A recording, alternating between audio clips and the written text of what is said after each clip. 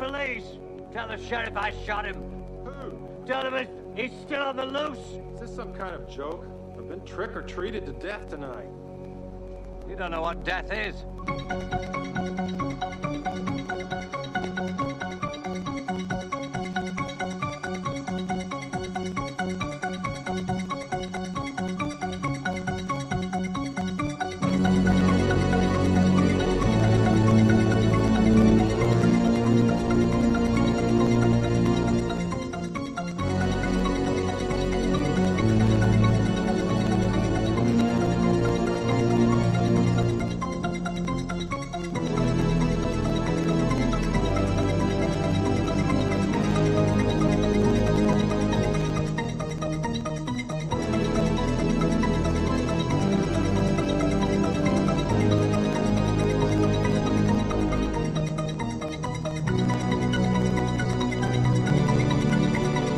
Hey guys, what's up? This is episode 3 of 80's Terror and a Track. And a Track. There we go. I don't even remember the fucking name anymore.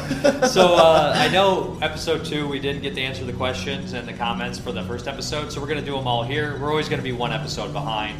So basically, I have it on a little tablet here, so we'll start here. Peter England. This was the first track of an album. This is basically in reference to Nightmare on Elm Street.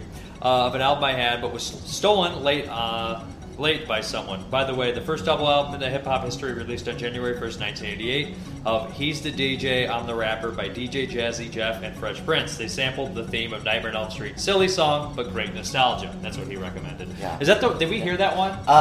We did it in the car the other day. And I was we sure did. And I said some bad shit about Will Smith being classic, yeah. Not very good rapper. But that's sorry, I don't know shit about rap. Yeah. I just not my thing. Not Will Smith rap, not my thing. Not a big fan. It's fine. So Punk, he says, the Henry Rollins era of the Black Flag has a song Black Coffee that would be a good needle drop when Nancy is staying up all night resisting falling asleep. Coffee maker in the closet, spurts of energy at 4 a.m., which is the moment that inspired Wes Craven to transform a real-life event into a real-life event. And he spelled real the second time, obviously, R-E-E-L. Yeah. Clever. And he continues, since Brandon likes chopping malls so much, how about you cover a movie just to the side of it, Night of the Comet, which I also brought up to you beforehand. Yeah, I saw the trailer. It looks fantastic. Also has Kelly Maroney and seeps with frivolous fun. Or, if I could just a movie that's not horror, Subway from 1985 just drips with plastic neon of the decade, this time a French production, which may appeal to Brandon's taste for international art. Now, I actually don't know Subway from 1985. If I do, it's only in passing. Canto 1408, I would love to see you guys tackle Possession 1981. Now that's a fucking bonkers. I've heard of that one. Not seen it, but I'm down. It's a weird movie. Then we have Nick Mua. Obvious choice of song perhaps is Don't Dream It's Over by Crowded House. What year did that one come out? 1986. Oh, really? Yeah. They use it in The Stand. Yeah. Feels like a right fit for Nightmare on Elm Street, OG. The sadness and melancholy that oozes from this song feels similar to the sense of loss and pain in Mr. Craven's masterpiece. Would you consider discussing Near Dark in the foreseeable future? Yeah. I do like Near Dark, but I always it was one of those movies that I felt was underrated for years, and then it's become overrated. But it's still a great movie, and it's an interesting take on the vampire genre. And he continues, cool, an 80s tribute show that's not too sugary sweet or sickeningly nostalgic. So if you truly have a skeletal Freddy face, does this mean you'll be seeing you in our dreams, Sir Parka? I'd be down with that. I do not control your dreams. If I am in there, that is on you. Mike Obey, this was really cool. Would love to see more or less of these. Love the lighting to a cool atmosphere. Thank you. And D Gulag, this was fun. And last, Travis Linscomb. Hey Dave, love the new show. You guys have different areas of expertise or passions, if you will. So it's great to hear both of you your takes on either the movie or the music. You mentioned doing Phenomenon, and I would definitely vote for that. But another cool episode would be TerrorVision or Dolls. Both great ideas. TerrorVision's one I definitely want to do, and Dolls is one that I've never covered on here, but Dolls is really cool. I think you showed me the trailer for TerrorVision, right? Yeah. Yeah, that looks amazing. I want to see that. The music in TerrorVision is fucking beautiful, by the way. Dolls is Stuart Gordon, who did Reanimator and From Beyond, and it's a strange one. It's a strange one for sure. So I guess... do I just introduce the movie off the third episode, right? I guess so, yeah. So it was around Halloween, and we decided... Did you want to make any comments about any of those? No, I want to watch that Subway movie now. Yeah, I want to. That sounds amazing. That's right up my alley. Some of the French productions in the 80s look crazy, I bet. Yeah. And also, I was not familiar with that Black Coffee song, so I gotta look into that. Henry Black Flag? Yeah. I know Not Henry familiar. Rollins is an actor more so Really? than a musician. I know he's a big musician, and my cousin Nick loves Henry Rollins. Yeah. Nick's second cousin, he's older than me, but he loves Henry Rollins. He's always posting quotes by him. But looks like I got some homework to do. yeah, and I mean, he's like he's in a bunch of films. He's in Feast, and he's actually a pretty famous person just for his movies now, but he was obviously more famous for the music. Gotcha. They always have these funny cartoons that are just like with him and Danzig, like making him like gay and the Danzig at the bottom, which is funny to me. It's just sorry about that. It's just like they always try. I know Danzig's probably like.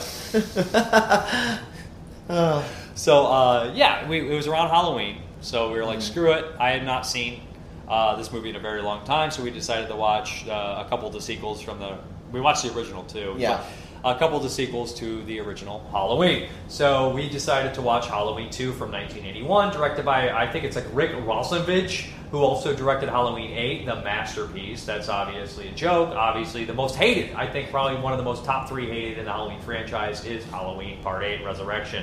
And he also directed Birds 2 from 1994, Land's End, which is not as bad as people would think. It's going to be very hard when you're put up against, Alfred Hitchcock. But Halloween 2, this is a direct sequel to the first one. It leaves right off where the first movie ended. It is something that the Carpenter group didn't really want to do. They wanted to make a series of films about Halloween, but it did so well. The producer basically said, listen, we want more Michael Myers. The people love the Michael Myers.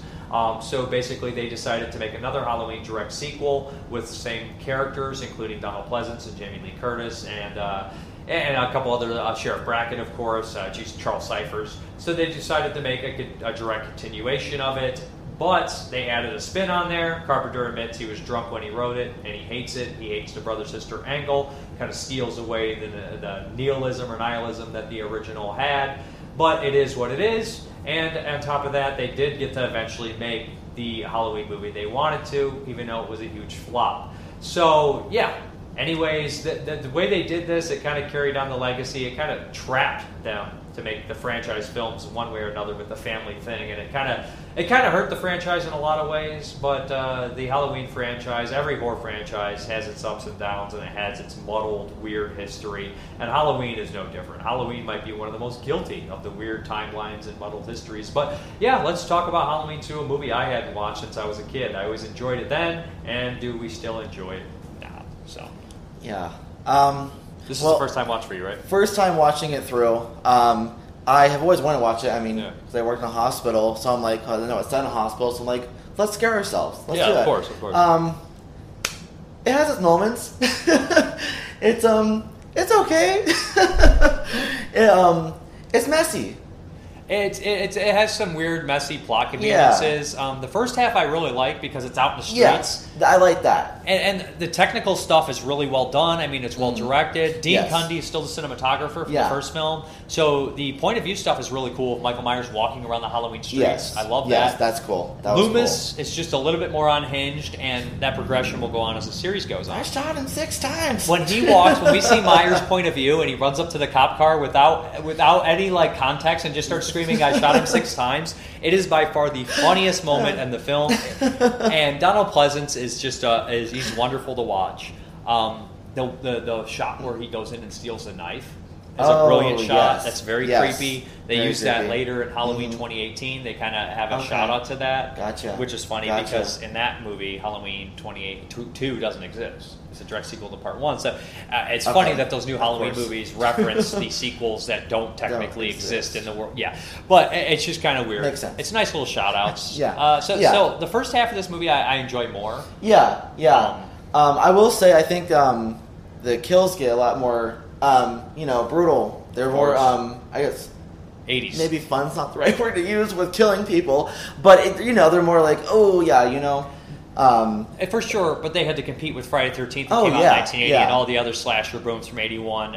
81 was the year of the slasher. If the year of the Giallo is 71, 72, 81 is the year of the slasher. You have My Bloody Valentine, The Burning, Friday the 13th Part 2. You have a slew of great slashers, Happy Birthday to Me, just tons of them. And some of the strongest slashers ever made were made in 81. So. Yeah. I did enjoy it. compared to 1, maybe not as much, but it was still good. Yeah, I mean, one's a better made film, and it's just more classy, obviously. Yeah. But 2, like, has a lot of fun factors to it, and I did enjoy it. The Mr. Sandman song. Oh, yeah, that's, really well. yeah. Loomis is a blast in it. Yes. Jamie Lee Curtis is underutilized. We all know she that. is. I mean, yeah, I was actually like, I thought she'd be in it a lot more. Yeah, well, well, she didn't really want to do this movie. Well, And the year previous, she had done 2 other horror films in 1980, she did The Fog, right? The Fog and Prom Night. Night, And Terror Train, she did 3. She did 3 slasher movies. Now, Fog's not a slasher, but she did 2 slasher movies before. Busy lady. Yeah, well, she had Halloween '78, and then she had Road Games. I don't remember. That's somewhere in there too. Maybe. And then she had frickin', The Fog, Prom Night, Terror Train, and Halloween 2. She's like, I've had enough of the slashers. Yeah.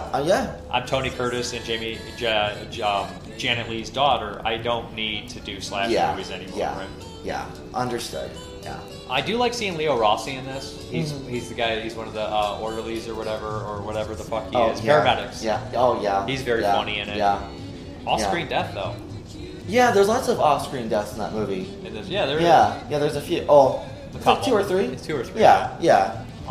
The funny thing that I noticed this time, like, they spend so much time with the side characters and build suspense with them, and then, like, the heavy-set security guard, who's also in a movie I watched called Stingray, where he plays this really ridiculous, like, criminal. He's really good at it. He's very funny, and he has a gun the whole time shooting around. But it's just, that's an insane exploitation movie from the 70s. Anyways, they spend so much time with his security guard, and then when they kill, you're like, why did we spend 25 minutes with this guy? It was. I really thought there'd be a little bit more character development. Well, there was character development. I thought he would interact more with people. Yeah. He didn't really change any of the... He was just a body count, but they did give him character development, which is nice. They did. And then, he bites for it. like 10 minutes. So, like, the end of this movie, think about, like, how, like, the next time when they pick up the Return of Michael Myers for part 4, like... How? Like, that's kind of like another thing where it's like, fuck it. There was lots of inconsistencies with also, like, scene setting. Yeah. Because, like, I think I brought this up to you towards the very end. Yeah, like, when she's being taken away at the end of the movie, it's nighttime, but then, like, the last scene is daytime. Like, when she's looking out the window, it's daytime. And it's, like, pretty obvious. It wasn't like dawn, Yeah, it did. There were some obvious changes back and forth for this. It's not probably that big of a budget movie. No. Probably more than the first one. Probably just a rough day on set. Also, probably that. And there's also some weird, like, sloppy script stuff. Sure. And it's nothing to ruin a movie. It's a slasher movie. I've forgiven way sloppier stuff. There's a scene in here where Michael Myers is walking the streets, and on the radio they hear, so-and-so, Laurie Strode has been taken to this hospital. And it's just like, I get it. Michael Myers needs to see that. He technically should have seen it on television, and they should have said the survivors have been taken to Memorial Hospital or wherever the fuck the hospital is. Yeah. But they usually don't tell victims' names, surviving victims' names over the radio. And I know that other movies have done that too, just as a plot convenience. But it's also just very funny that there's a kid walking around on Halloween with a boombox listening to the fucking news that's like 8 years old. That's not what you do when you're trying to get candy. No, where are his parents? I don't know. I do like that they brought Ben Tramer back. He was just mentioned about in the to bring first that film. up. And I love his demise. And I love Loomis's part in it. It's just like, oh, shit, wasn't him. All right, let's keep going. Loomis is just like, zero remorse. He has remorse, but he's just like so unhinged. I don't know. I shot him 6 times. 6 times. 6 times. And then in the opening the of best this, part. of course, the funny thing is the way they edit it, you hear 7 gunshots. That's always a thing. You pointed that out to me. That's always a thing that a lot of people point out. So I mean, like, we're not going to say anything deep or different about Halloween 2. I don't think so. I think it's been all said before. I do say one more thing. I do like the the aesthetic of the movie. Like, I like all the cars and all the technology in it and stuff like that. I like older stuff like that. So that's the thing I noticed. I'm like, I like all the cars. I dare I say it. I think that this has a little bit more of a Halloween feel than the first one. I don't think it looks as much like California to me. Would agree. It does have much more of It's a... supposed to be in the Illinois, right? Yes. It's also the most emptiest hospital I've ever seen in my life. Yeah, story of horror movies life right there. How convenient. Yeah. Let's go to the hospital and not have anybody in the hospital. I mean, The Kingdom, that's a good miniseries. It takes place in a hospital. Horror miniseries by Lars von Trier. A lot of people in that hospital. And then I'm trying to think of we talk about visiting hours. Yeah. We were going to do X-Ray, but then I showed them the trailer, and you were like, "I told you it's a very mediocre slasher movie. You don't need to see X-Ray." I changed my mind. I was excited, and I was like, let's just do Hospital Halloween 2. Massacre, aka. Yeah. So, what's the song? You got anything else to say about Halloween 2? Not this time. All right. Alright. So the song that I have chosen for Halloween 2 is called "A Trick in the Night" by Bananarama.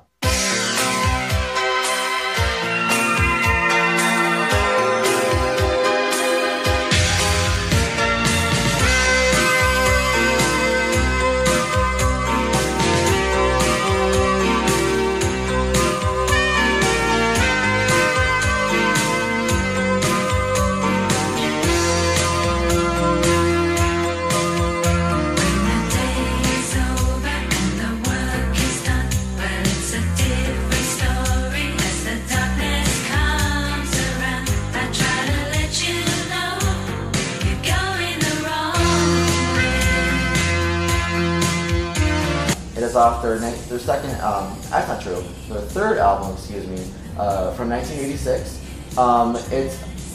We might recognize Bananarama for more like pop songs, but this is more like a alternative new wave type of song. It did alright. It wasn't a big hit. It was not Venus off that album, which we all know that song. And if you don't know it, you'd hear it and you would know it. But it did the UK chart. Bananarama is a British band. Peaked at number 32 on the charts, so not too bad, not too great. And then here in the States, it peaked at 73, so not so great here. But it's a pretty solid song, and yeah. Okay. Yeah. So I noticed the first thing I noticed about this one was like I had only known like Venus. So when I heard this, I was like, oh, this sounds nothing like Venus, and I actually enjoyed it more. Thought it was a good song. Yeah. I'm gonna not say why I think it connects to Halloween 2 because I feel like I steal a lot of things that you say when I do this, so I'm just letting you dive into it, why you connect it with Halloween. That's okay. So, I thought, Halloween 2, I was really struggling to find a song with this one. I was like, but I chose the song kind of for the title, just like a trick in the night, kind of like trick-or-treating. Yeah. Like, not really related, but I'm like, whatever. But also, one of the main lyrics, there's like, it's like, hey, what you doing? Tell me what you're doing.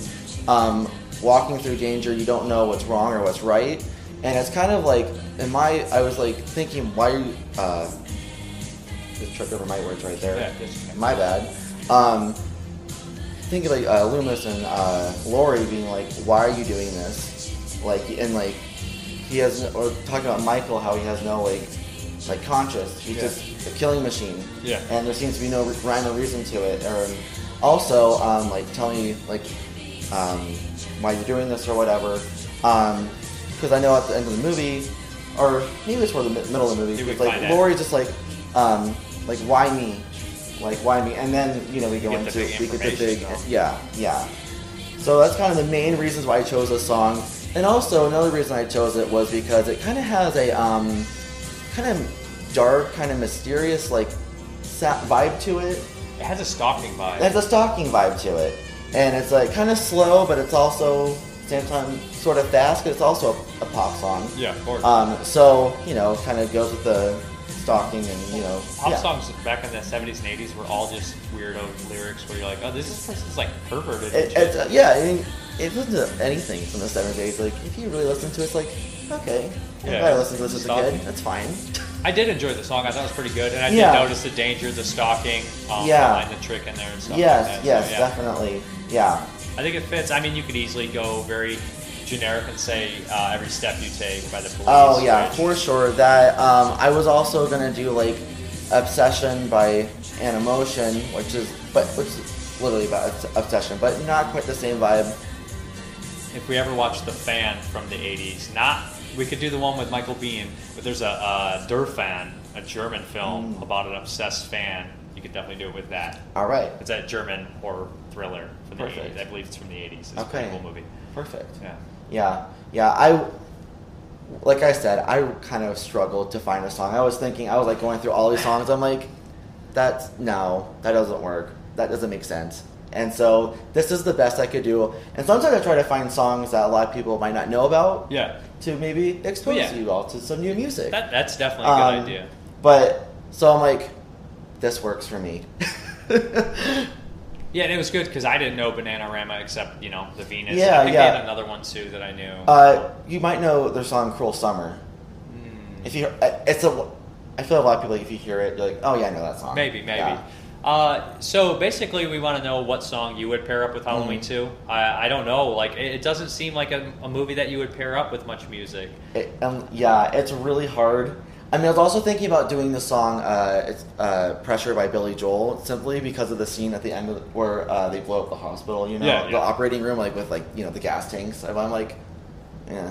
I'm like, eh. Well, the thing is, like, that's why I feel about every song choice I make. I'm like, that's not good enough. I can do better. You do a lot of pop music, so you know a lot of pop music. So, like, in a lot of ways, a lot of the heavy metal, I think, could be easier to connect with it. Oh, yeah, for sure. At the same time, it makes it a little bit more challenging and a little bit more unique to actually pull from the pop music, I think, in a lot of ways. So, I do know more than pop music, but that's my heart. Yeah, I understand. Any suggestions you guys want for any future episodes? But I'd really like to hear the music that you guys would pair up with Halloween 2. For sure. Or even needle drops for Halloween 2 yeah, that you would have liked definitely. to hear in there. That was cool. Somebody dropped a needle drop for that. That was a good idea. Very much so. Yeah. We're going to do Halloween 3, but we're going to take a little break. We're going to do Halloween 2 and 3 together. I think that's good. Unless you have anything else to say about Halloween 2? Nope. I'm glad I watched it. Yeah. So I'm trying to get caught up. I have a lot of work to do. Yeah, I mean, I did enjoy Halloween 2. Like I said, the first half I thought was so much more fun on the street. It was just a little bit more intense and just like you got to see Haddonfield more. I like when it opened up. And then it's weird when a movie starts opened up and then it closes. Like It can be kind of like, I feel like it's the other way around a lot of times. The movie starts a little smaller and then gets bigger. Gets bigger, yeah. But it is what it is. So yeah, we're going to take a little break and we're going to do Halloween 3. All right. Sounds good.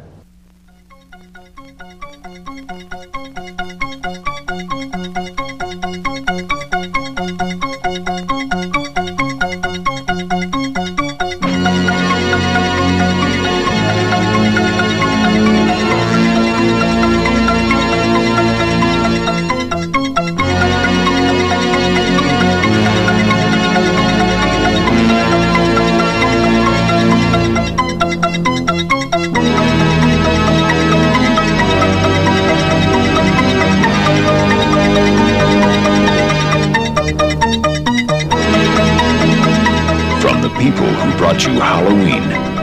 More of the night he came home. Halloween 2.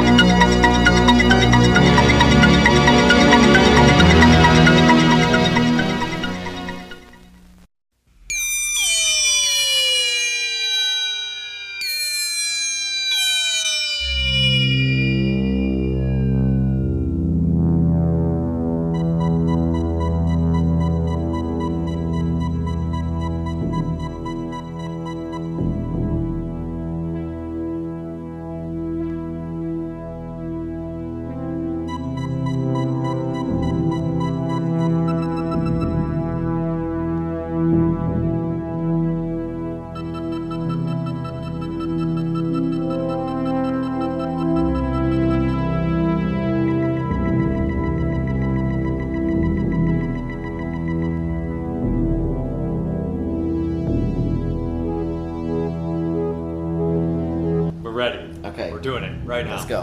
All right, so we're back for part 2 of this video, and we're going to talk about Halloween 3, of course. So let me introduce Halloween 3, 1982, directed by Tommy Lee Wallace, who worked on the first Halloween movie.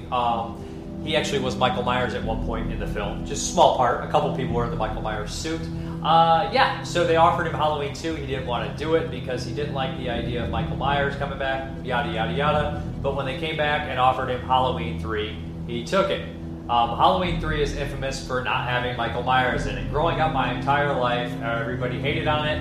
It was a video store. I remember complaining about it. Even as like a 6-year-old, like, Michael Myers isn't in this. I don't know why. Some guy stopped and was like, the original reason for that was because they're going to make an entire series about Halloween-oriented horror films. And I was like, oh, cool. As I got older, I grew an appreciation for it. I never, ever hated Halloween 3. But as I got older, I liked it more and more and more. So it's directed by Tommy Lee Wallace. Like I said, he would go on to do, I'd say, 2 more very famous horror films, and Fright Night 2, another sequel that I adore. I don't know if anybody else does. And It, the 1990 miniseries with Tim Curry. Anyways, Halloween 3. It's a strange film. It's written by, originally was written partially by Nigel, I can't think of his name. He wrote the Quatermass movies. And to me, Halloween 3 feels like a new wave Quatermass film.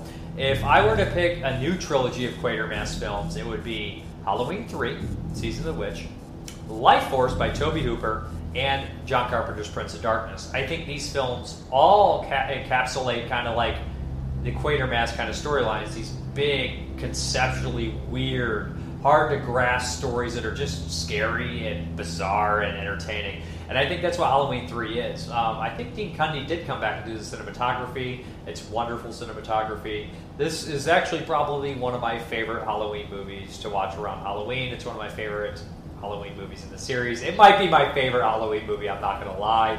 So yeah, it has Tom Atkins in it. It has, what the fuck is the actor's name? Dan O'Harely. I have trouble saying his Irish last name. Who's in stuff like The Last Starfighter. There's a bunch of other familiar people in here. So yeah, let's just talk about Halloween 3, Season of the Witch, directed by Tommy Lee Wallace. So I can keep going on, but what are your initial thoughts on it? I loved it. Way better than Halloween 2. For sure. I mean, honestly, it's a really good movie. I mean, from start to finish, the plot line is actually solid all the way through. I don't know if it makes sense. I mean, yeah, I know what you're saying, right? But like, comparatively. The idea is batshit insane, though. Yes, absolutely. It's like the guys who worked on Ancient Aliens wrote this fucking script. Yeah. I mean, this Stonehenge shit. Like, what the fuck's that word? Because why not? Because it's magic, apparently. Stonehenge. It's a magic stone, okay? There it is. It's a magic rock, okay? But yeah, go ahead. Yeah. But I see what you're saying. The script is more. It makes more sense. It follows through. Yeah. I absolutely love the opening sequence. With the terrifying. I love all I mentioned this in the first part. We're talking about Halloween 2. How I like the cars and the technology in it. The technology used in this movie, absolutely love that. So I thought it was really cool how the opening sequence has making the jack-o'-lantern with TV, computer, whatever it might have been. But it synced up with the music, and I'm like, that's really cool. I'm also a nerd because I'm like, that was actually really hard to do back in that time. But back in 1982, that was really hard. So I'm like, good job, whoever did that, good job. You know what I really like about this one, and the older I get, the more I get like this, there's a mystery behind it. There's actually two people trying to figure out what the fuck is going on. And as an adult, that's one thing that to me is automatically adult horror. Although some of the kid-oriented horror is about kids trying to figure out a murder or kids trying to figure out what's going on. But when you have two people sleuthing through an entire movie to figure something out, I feel like it makes this adult connection to me because you're just trying to figure out this obsession or what the fuck's going on. Sometimes you dig yourself in a deeper hole.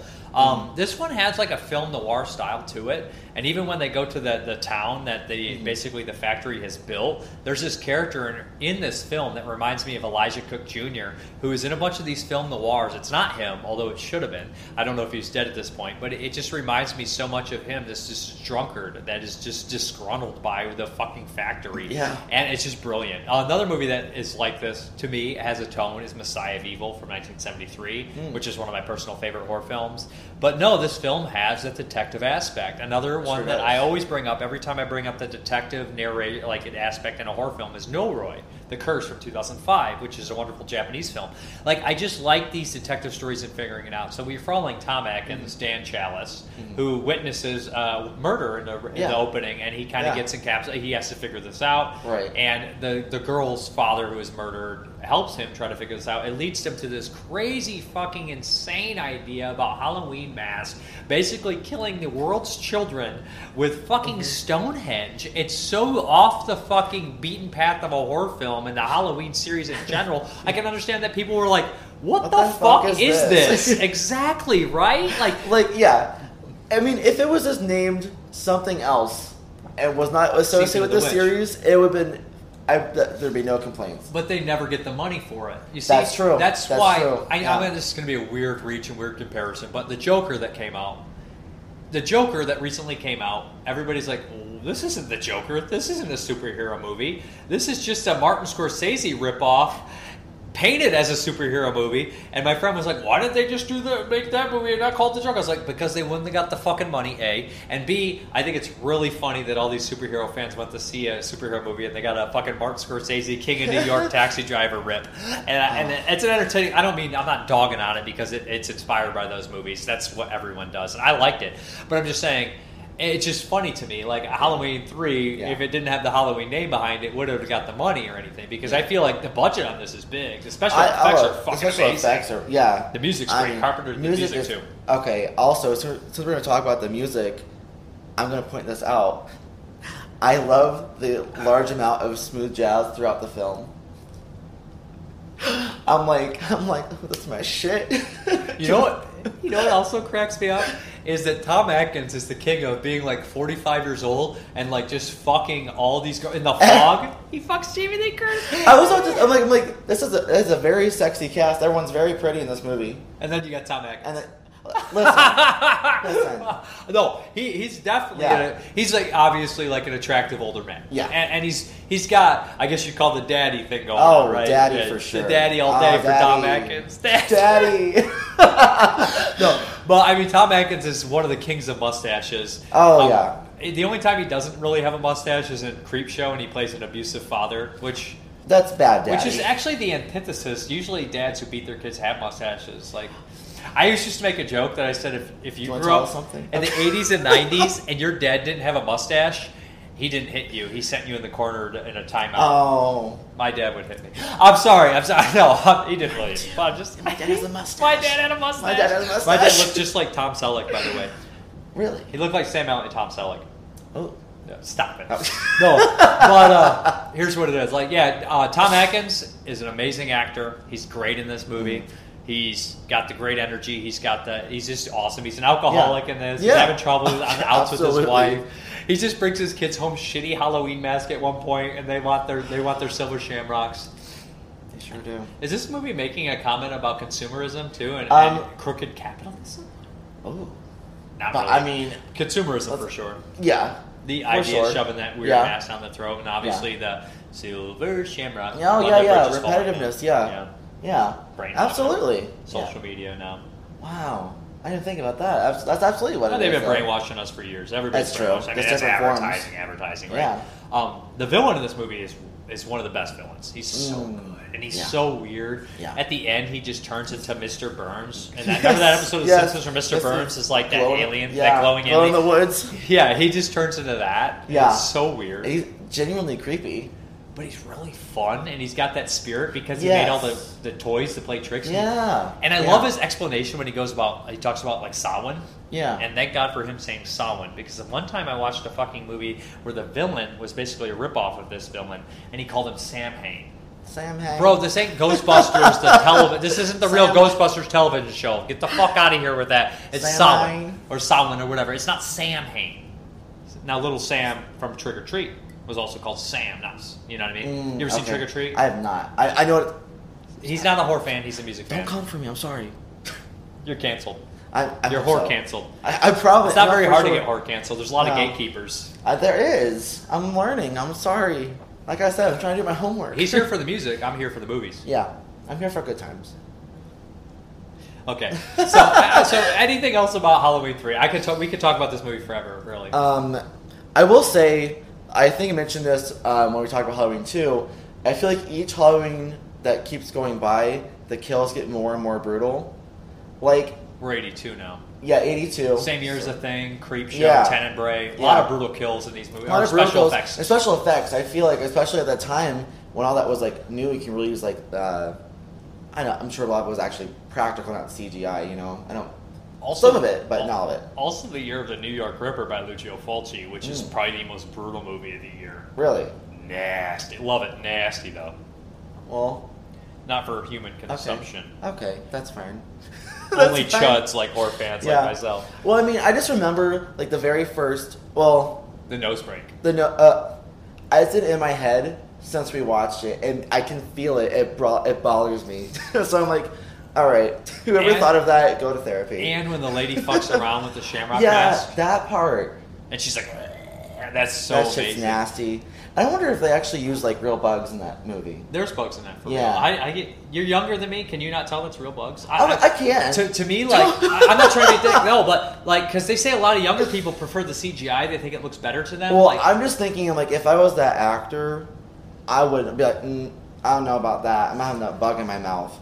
I know your favorite movie from the 80s, directed by Jim Wynorski, Shopping Mall, There's a story Jim Wynorski was telling where on Haunting Morello, and he made that. He was like covering the girl in snakes and like spiders and scorpions, and he was like, she was like, I'm not doing that. He's like, if I can do it, you can do it. So he put the tarantula on him. He's like, that's fine. Put the snake on him. He's that's fine. He put the scorpion on him. He's like, that's not cool. Keep the tarantulas and the snakes. The scorpions are going. The scorpions are not cool. Apparently the scorpions were too much for him, so he didn't put it on her. But that's just a story he told on a podcast or something. But I can see if you're not willing to do it as a director, then you shouldn't ask somebody else to do it. That's true. Listen, how dedicated are you to the cause? Exactly. We should mention also the family that is like the dad who sold all the masks, and he brings his obnoxious family with him. They are such wonderful comic relief. They sure are. I'm not gonna lie though. Like when the little kid dies, I'm like, thank you. Thank you. I'm glad he was the first to go. But you know what's funny? Like, remember when the villain Connell Cottrad or whatever the fuck explains it? He's like Dan Chalice is like, why are you doing this? He's like, it's Halloween and they need a sacrifice. But he's also like, it's the ultimate joke or something, an ultimate trick because he made all those fucking toys. It's so weird. You know what? The more I talk about this movie, the more I fucking like it. Listen. I think it just went from a 9 to a 10. Honestly, I think I'm giving it a 5 out of 5. I think it's perfect. And I also have to mention, like, the soundtrack in this movie is fantastic. Well, it's got all those weird moments. Like, yeah. My friend Brandon Salkill, who used to act with him all the time, he always loved the weird shit that, like, Carpenter's music would do. And, like, they'd always be, like, beams of light. And they'd do the... Yeah, he'd always make jokes about it in Christine and this. Oh, sure. And like he'd always do that, and it's such a perfect 80s thing. It's so 80s. And yeah, like I miss my friend Brandon. He Yeah. was just like, he used to live around here, and I'm getting all emotional and sentimental. But he just was, me and him would just fucking riff all day and just fucking annoyed our friend Dustin. But no, like, he always used to make the dumb fucking stupid 80s. Yeah. Well, that's the thing I love about the 80s. That's why I think it's so much fun. It's because at the time, all these synthesizers and all these computers and technology, it was all brand new. So they're just fucking around. Like, what does this do? That sounds cool. Put it in. And the funny thing is now, like, the computer technology, when you see a computer in the 80s, and now they put it, like, nowadays, like, if you look at the thing. Yeah. Oh, remember when they're Wilford Brimley puts in the calculations, use the thing. It's like, that's not how computers even work nowadays. No. They couldn't figure that out. No.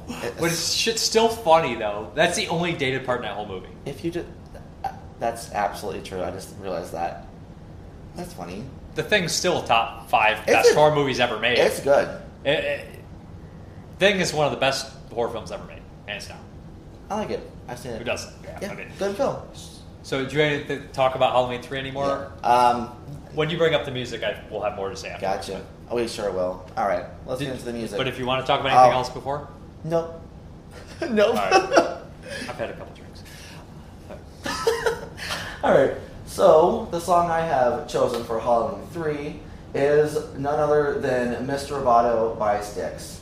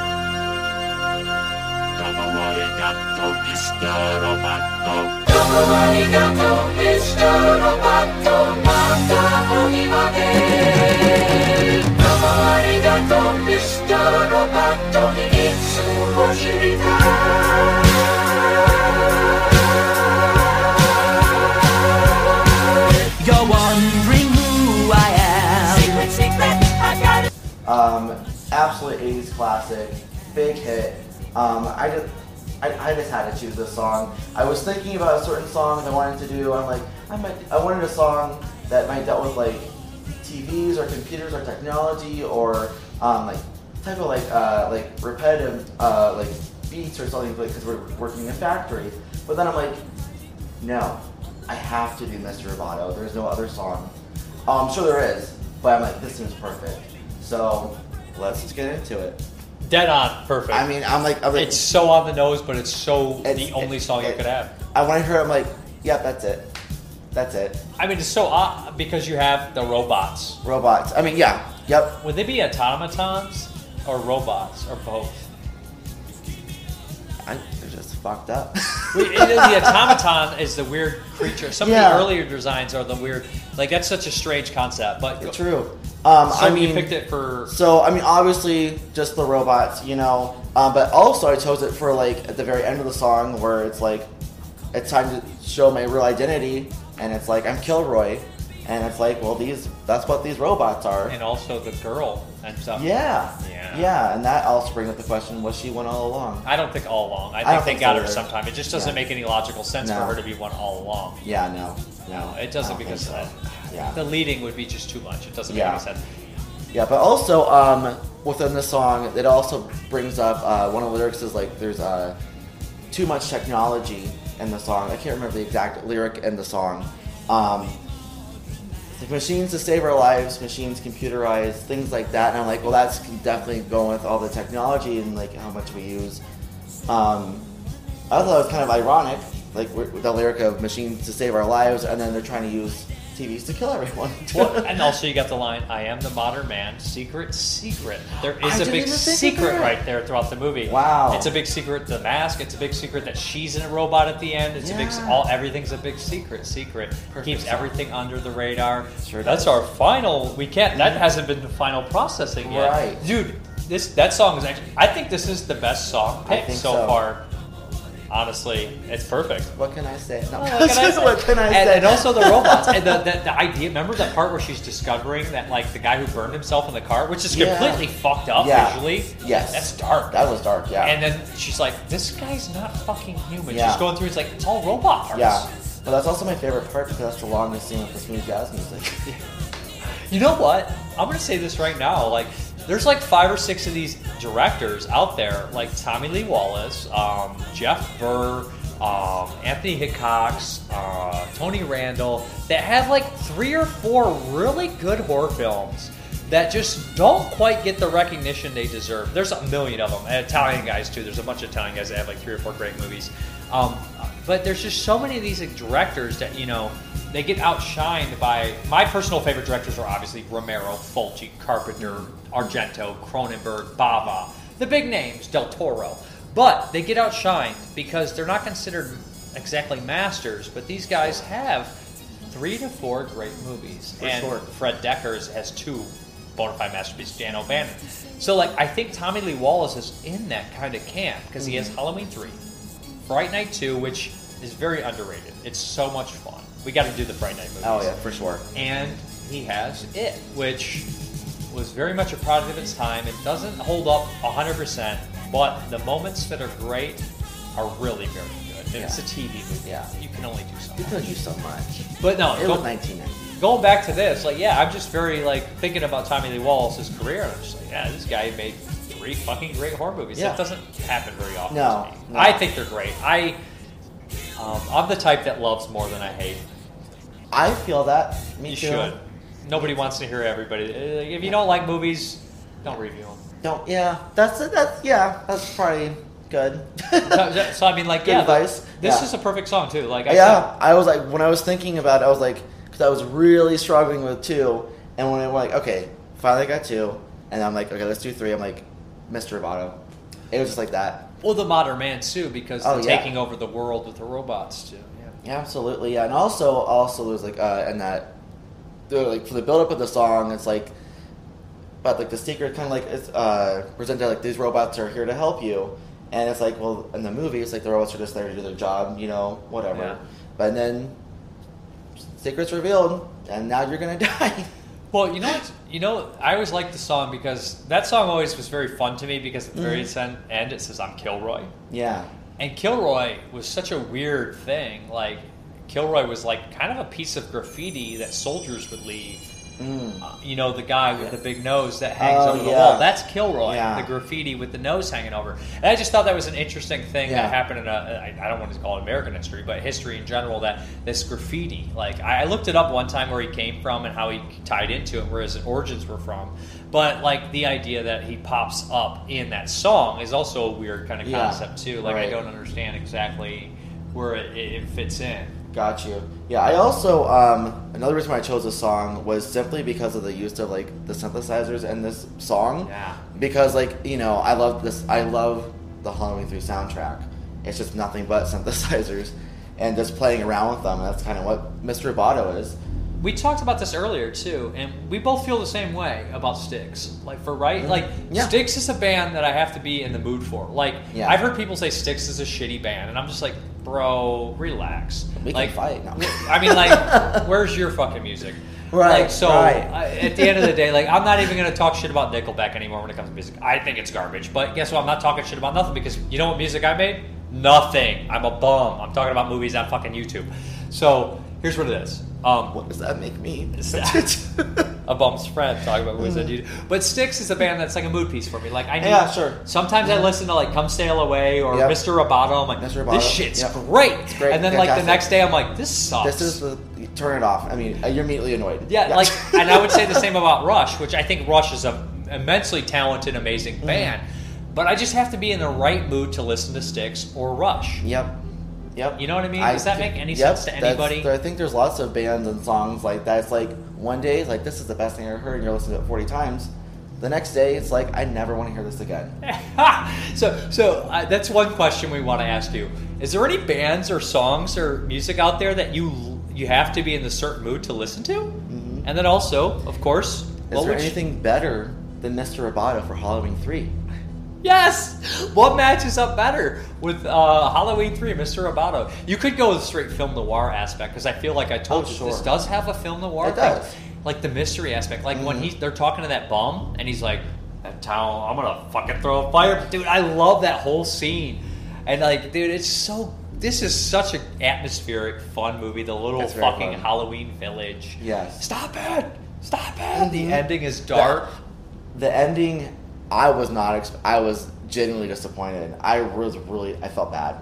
I was like, I really thought he was going to do it. I thought, like, he did it. Welcome to the 70s and the early 80s. Just the You're same gonna way feel real when bad. we watched Return of the Living Dead, I'm like, oh, they just killed everyone. Okay. Well, that has a sense of playfulness because Dan O'Bannon, I feel like Dan O'Bannon was very untrustworthy of any authoritarian figures. So I feel like Dan O'Bannon, you know, like, he was a strange guy. Like, you hear stories about him, like, this and that, and you're just like, yeah, he would have ended like that. Like, and the funny thing is, Romero, who's the zombie king, never went as far to drop the nuke, but he damn talked about it in Dawn of the Dead. Dan O'Bannon's like, he has this playfulness of, like, just nihilism. Like, it's not nihilism in the dark sense of something like Cannibal Holocaust or, you know, a lot of films, but he has a playfulness of it, you know? And I feel like that Return of the Dead is the ultimate playfulness in the dark comedy. It's just, that's a perfect film, too. I love it. Fantastic. So, now I think we decide on the spot what we're going to do next time. Okay. Let's just talk free. There's some titles I would like to do. Okay. I would love to do Night of the Comet. I would love to do Phenomenon. I would love to do Demons. I would love to do The Beyond. Okay. The Beyond is an 80s one. We could also do one that we both haven't seen. That's true. There's a big list of those. Everything you just said, I have not seen. Okay. But so I've seen all those, though. Okay. I haven't seen Night of the Comet in like 25 years. My friend from across the street, Ashley Cox, I shouldn't say her fucking name, that's probably, but she used to love that movie, and she was like, it's a goodie, but an oldie, and she made me watch it, and I was like, probably like 12, and I was like, I don't like it that much. But then rewatching it later, I did enjoy it. So I feel like I never gave Night of the Comet the fair shake, because Night of the Creeps, which sounds almost exactly like Night of the Comet, is much better from 86. And I think that Night of the Creeps is one that you would love too. Okay. So Night of the Creeps is on the list too. But okay. What name some titles you would like to do? All right. Chopping Mall? We have to Chopping Mall at some point. So you name a few and then we'll think. Yeah, I know we've talked about doing Phenomenon for a while now. We've also Well, now I want to do Possession. I'm down for Possession. I mean, is it really that? Is it fucked up? It's just crazy. It's just I'm weird. fine It's with just like crazy. an art film. I'll see it then. But it's different, and I've not seen it in a long time. I haven't even got to watch my like deluxe Mondo box set. So, name 3 movies. Just name 3, and I'll name 3. Come back at 3, and then we'll see if any of them match up. Okay. I got Night of the Comet, Night of the Creeps, and Phenomenon. Those are 3 I would like to do. Well, we have 2 matching. I want to do Night of the Comet, Phenomenon, and I want to do Possession. Let's just do Possession. Possession. Because I didn't mention. Let's just do Possession. Possession. Possession. We're doing it. Andrzej Zulawski. It's an art film starring Sam Neill and Isabella Adjani, who is the sexiest woman of all time. I like them crazy. Like I told you, the crazier you are, like when I see a crazy woman in the movie, I'm like, I want you to slit my throat. I deserve to have my throat. It'd be an honor. And also, Sam Neill is just a great actor. He's also like amazing. Jurassic Park. Event Horizon. In the Mouth of Madness. Let's do Possession. We're gonna do Possession. So like right here, that guy suggested it. It's happening right the fuck away. So for you, that's you guys. Leave comments, leave suggestions. This rarely happens on my own channel because I'm always so busy and backlogged. But this is fun. This is fun.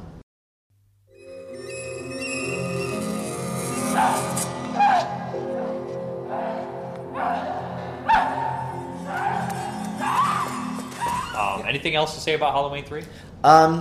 Nope. Would watch it again. Of course.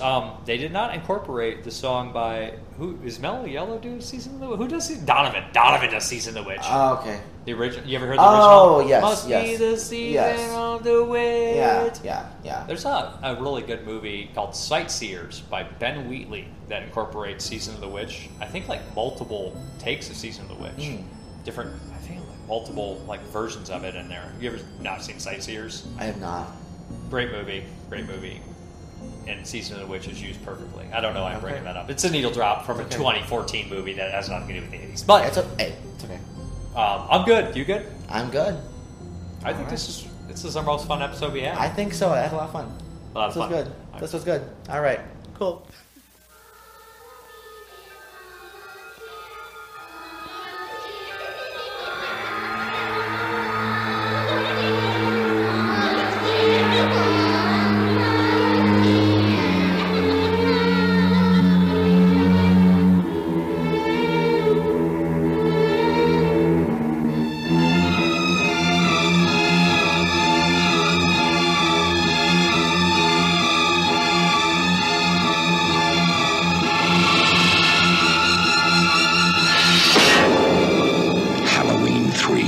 Season of the Witch, the night no one comes home.